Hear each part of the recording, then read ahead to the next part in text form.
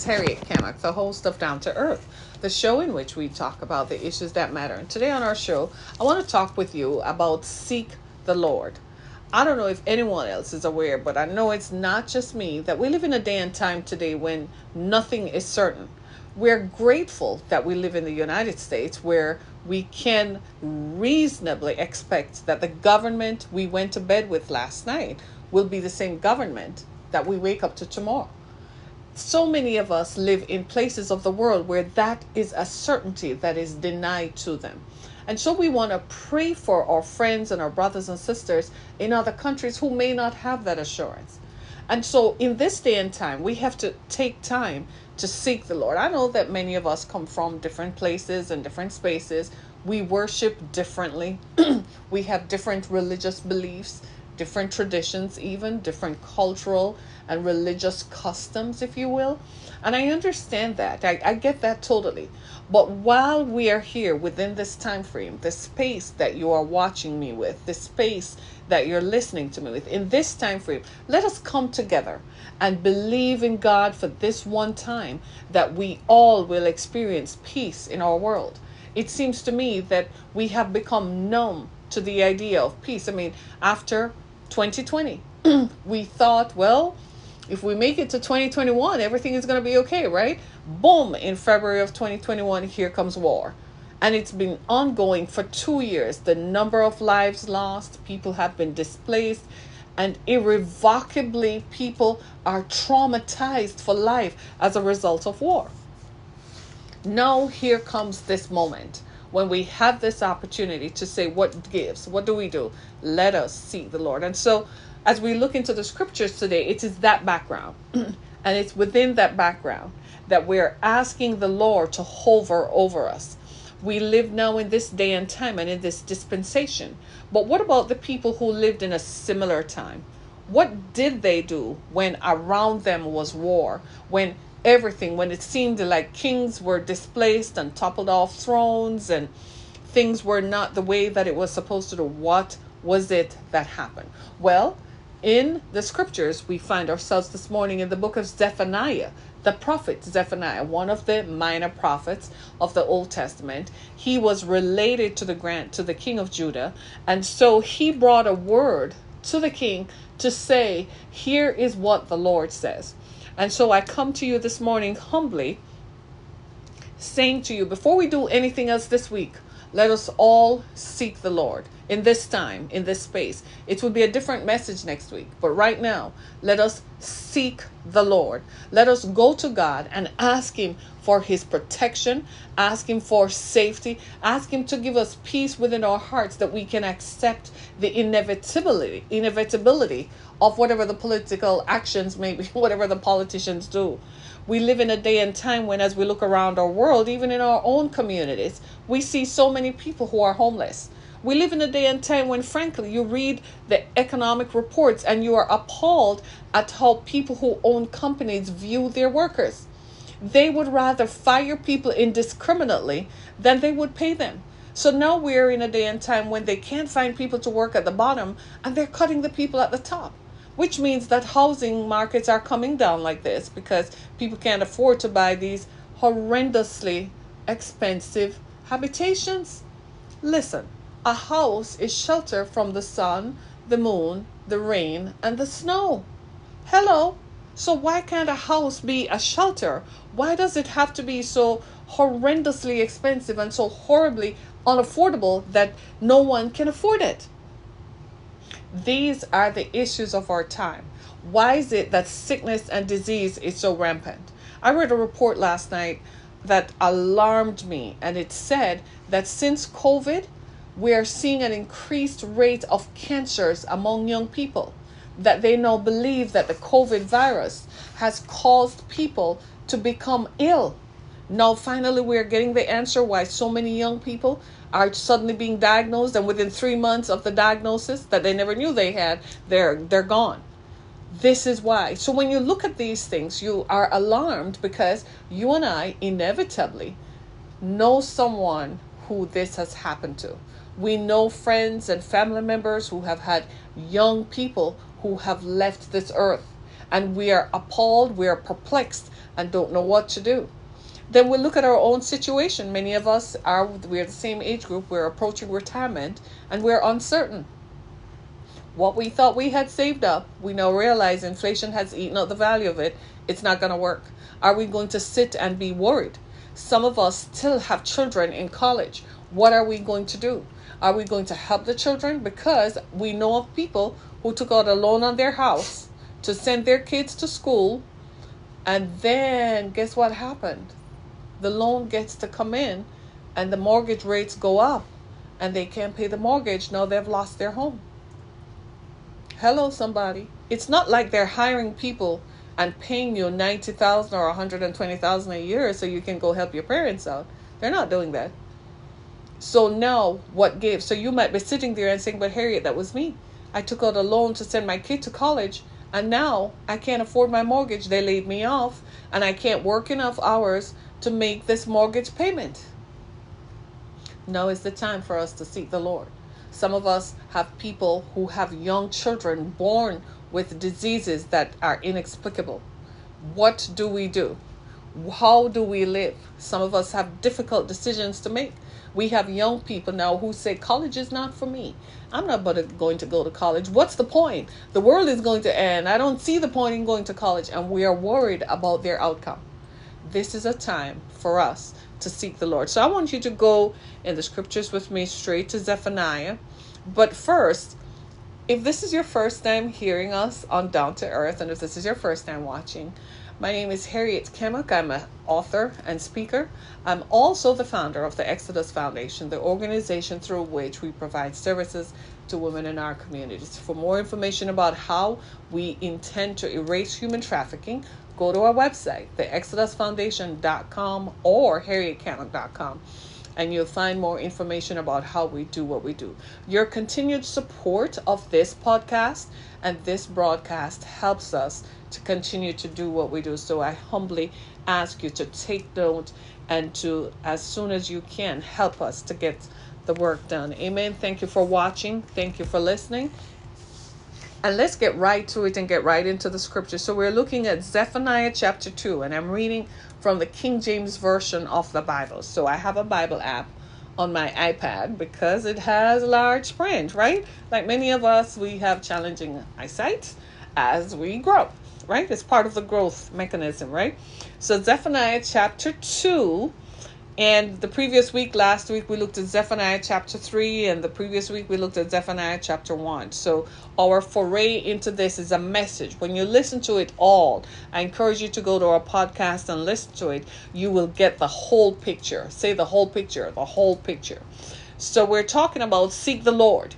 Zephaniah chapter 2, and it reads like this in verse 1 from the King James Version of the Bible. It says, "Gather yourselves together. Yea, gather together, O nation not desired, before the decree bring forth. Before the day passes the chaff, before the fierce anger of the Lord come upon you, before the day of the Lord's anger come upon you." And in verse number 3, this is it. It says, "Seek ye the Lord, all ye meek of the earth, which have wrought his judgment. Seek righteousness, seek meekness. It may be he shall be hid in the day of the Lord's anger." Father, in the name of Jesus, we thank you for this time. And we ask that for someone watching today, that you will become Jehovah Rapha. You will become Jehovah Jireh. You will become Jehovah Nissi and bring us the victory and the peace. We pray right now for our friends and our brothers and sisters in Russia. We ask you to hover over all of us in the name of Jesus. Bring resolution to the war in Ukraine, the war in Yemen. Bring resolution to wherever conflict is in the Sudan and in other parts of Africa. We ask you, oh God, to hover over us, hover our political leaders, hover around us, oh God. Send a hedge of protection around the United States of America. Keep us, Lord God Almighty. Send a hedge of protection to Denmark and to Finland and to Poland. Send a hedge of protection to the Sudan and to other places in Africa and Ethiopia and to Nigeria and to Kenya and to Mozambique. We ask you, oh God, to send a hedge of protection around your people in Central America. right now in Mexico. In the name of Jesus, root out violence as it appears. We thank you for making a way where there is no way. We thank you, Lord God, that as our ships sail the oceans, oh God, people are looking for pleasure craft right now in the name of Jesus. And we thank you right now, oh God, Holy Spirit, that you remove catastrophic weather from our world. You remove catastrophic weather from people who are farmers and who are dependent on the land for their subsistence. We thank you right now, oh God, that you're healing the sick and the afflicted, that you're healing children. You're healing those who are asking you for help. There are people right now dependent upon you, oh God. Bring restitution and bring provision, bring healing and peace. Heal our bodies everywhere we hurt. Eliminate blood pressure. Eliminate aneurysms. Eliminate blood sugars. Eliminate cancers, oh God. Eliminate any distress in our lives. Give us the victory of peace this week. Give us the victory of your provision. Keep violence and wipe out tears from our eyes, oh God, we beg you this morning, we humble ourselves. And I pray that I decrease, that you might increase. And may the words of our mouths and the meditations of our hearts be acceptable in your sight. O Lord, my strength and my Redeemer. Amen. Amen. Seek the Lord. My sisters, my brothers, my friends, I come to you today humbly, as I know how, to ask you and to implore you to seek the Lord. Let us collectively pray and ask God. Let us deliberate. Prayer, my friends, doesn't have to be that we're all in the same place. It is impossible for all of us to be in the same place at the same time. But prayer might be the only free time you have driving on your commute to work. Prayer might be the only time you have when you're in the bathroom and you're having a shower or while you're brushing your teeth. Prayer might be the only free time you have while you're making dinner and you're standing at the kitchen sink washing dishes, or while you're stirring a pot. I ask you to seek the Lord. If you have 5 minutes before you fall asleep tonight, if you have even 2 minutes, I'm begging you to seek the Lord. If you have just 1 minute as your first thing as you wake up in the morning and your eyes open, those few minutes before you get out of bed, seek the Lord. I am begging you to pray as if you've never prayed. Prayer doesn't have to be structured. I know our brothers and sisters who are Islam pray 5 times per day, and thank God for that. Somebody is faithful. Amen. Somebody is. I know our friends and brothers and sisters who are Hindu, you pray as well. Thank you, Jesus. I am happy that you do. So I'm asking the rest of us to cultivate a lifestyle of prayer. Pray and seek the Lord. It's the way you seek the Lord. Seek him while he may be found. Pray to him. Ask him to stay his anchor. Let's be clear. Politicians in the last 100 years have done horrible things to people all over the world. At some point, there's some accountability. It may be that we are the generation who is going to experience God's accountability. It could be the generation immediately after me, which would be the millennials, or the Generation Z, or Generation Alpha. Whatever it is, we're going to see it anyhow. Is it fair? No. Our ancestors did some horrible things. Are we responsible for it? Well, we kind of benefited. Some of us benefited from all the conquering and the conquest that they did.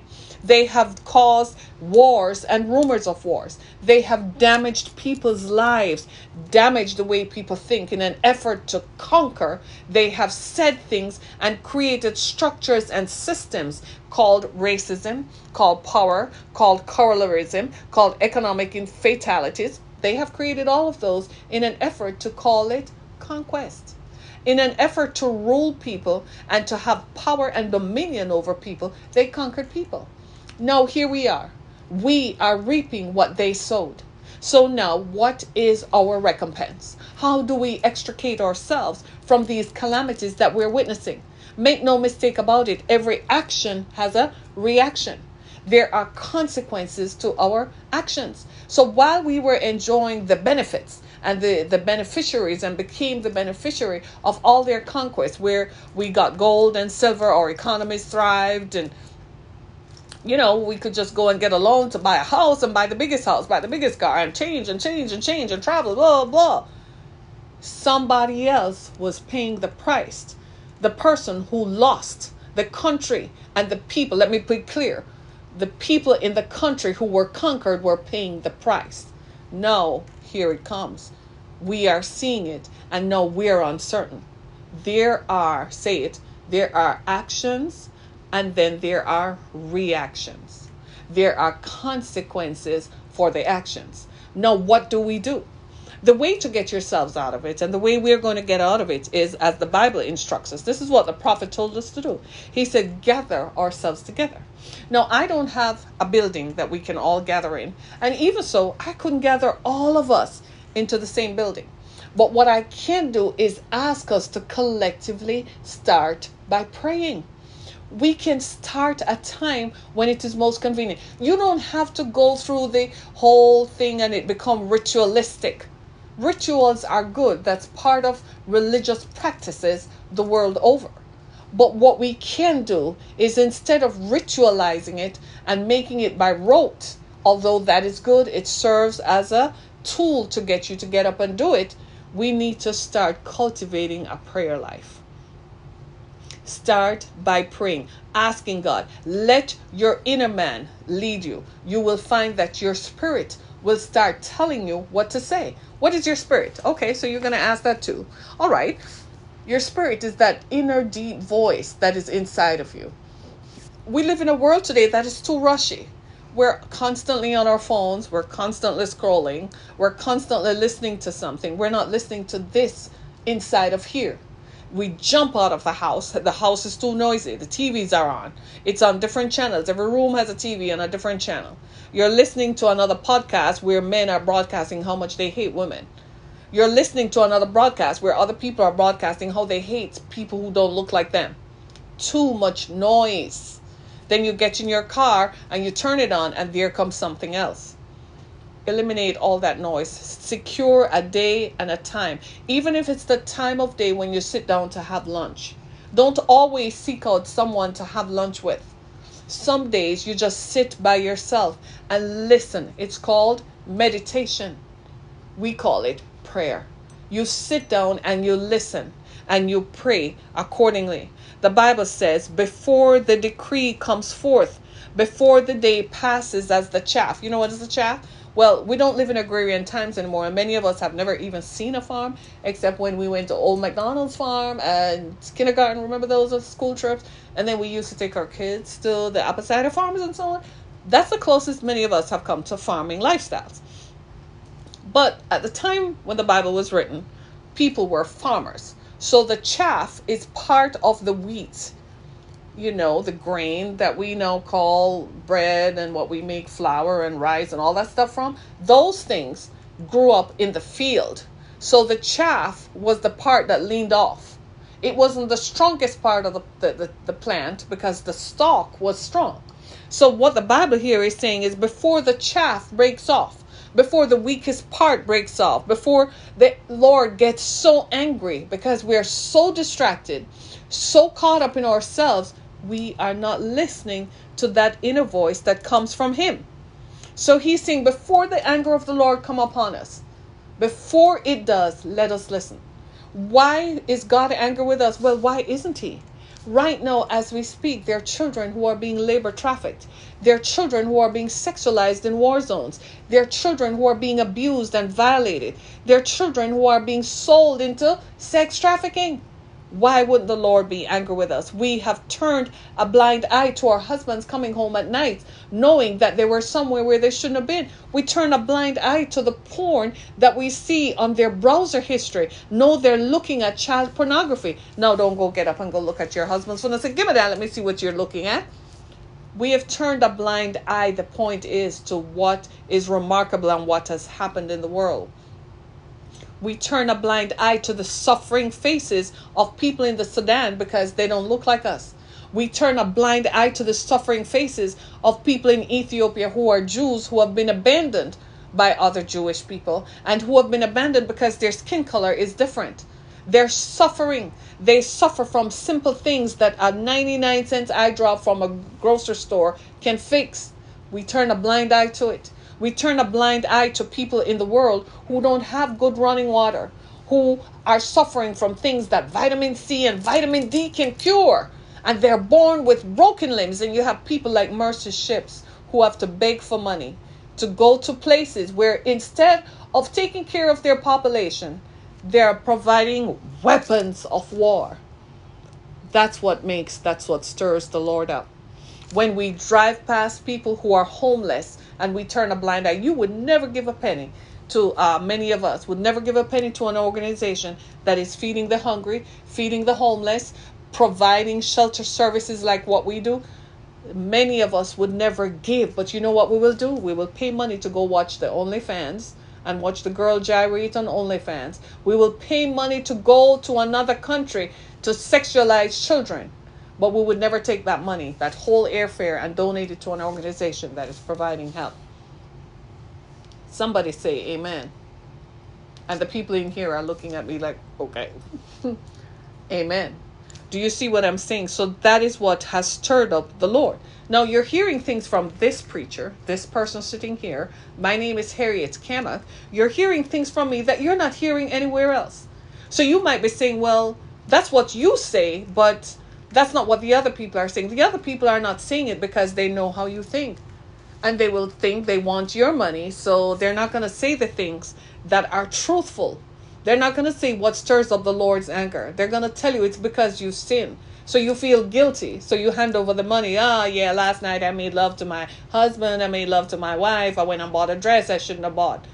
That's your reasonable service. Amen. That's not what stirs up the Lord's anger. Is when we look at the wickedness in the world and by our silence, we are complicit with it. When we see injustice in the workplace and know that you got promoted because you look like the boss and you did not get promoted because you were qualified, and you know the person who is qualified should have gotten it. When you see injustice being done and you do nothing about it, it stirs the Lord's anger. We drive past people in hospitals all the time. Do you ever pray? Every time I see a hospital building or I see a doctor's surgery, I'm reminded to plead the blood of Jesus that everybody who walks in, walk right back out. That's what we're supposed to do. It's our reasonable service. Am I a perfect person? Ask my children. Nah. I will tell you, I am the most imperfect human being you could ever want to meet. But you know what I do try to do? I do try to make sure that I seek the Lord because I don't want to experience his anger.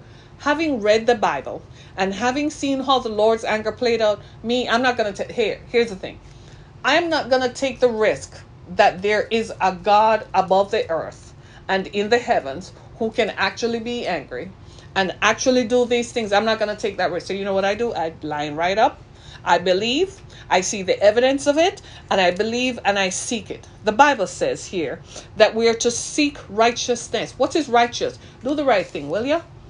Do the right thing. Help somebody to get promoted. Don't fire that person just because you want to keep all the money for yourself. Don't turn somebody away who is looking for a house. Years ago, when I first came to Detroit, about 20 years ago, we had just moved from Florida. I had a little job running a McDonald's store, and my credit score was good.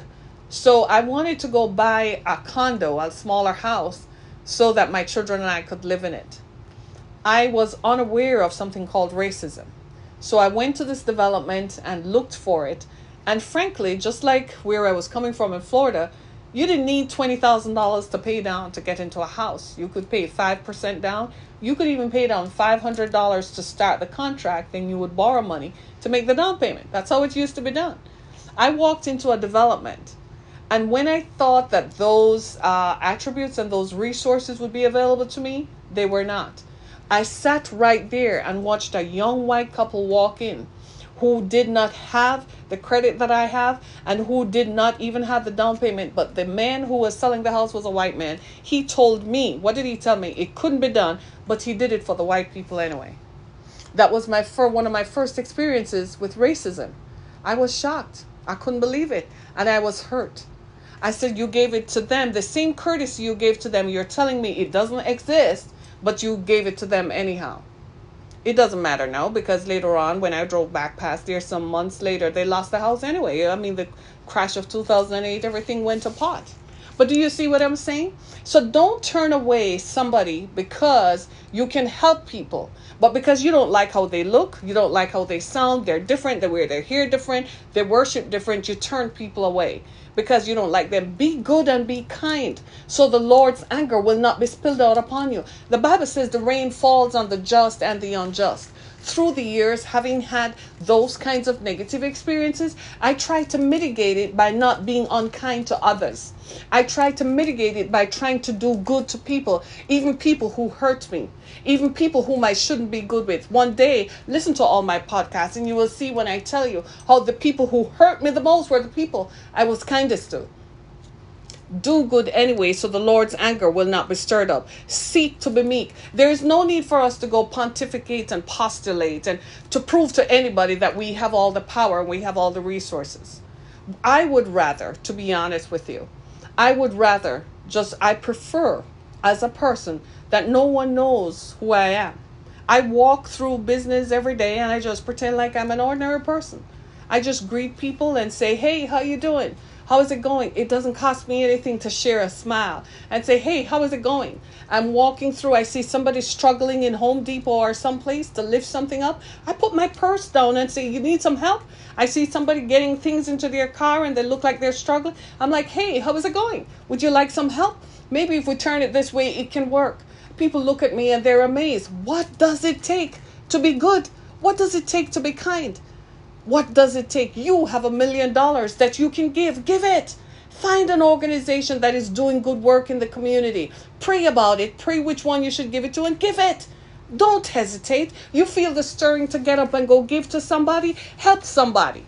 Pray for someone. But in these next few days, I'm asking you for the next 7 days, my brothers and sisters, I'm asking you to pray. So right now, let's start by I am going to pray for you. I pray in the name of Jesus Christ that you will experience a supernatural, overnight, expeditious deliverance. I pray that you will be helped. I pray that that thing that is bothering you, that sickness they have given you a pronouncement on, that it will dry up in the name of Jesus. Every cancer, every lesion, every tumor must go now in Jesus' name. Stuff will come out of your stomach and come out of your ears and out of your eyes and out of your nose. In the name of Jesus, I pray that you will have peace. And I pray that trouble will not find you in these next few days. In Jesus' name, seek the Lord. Amen. Amen. Be blessed.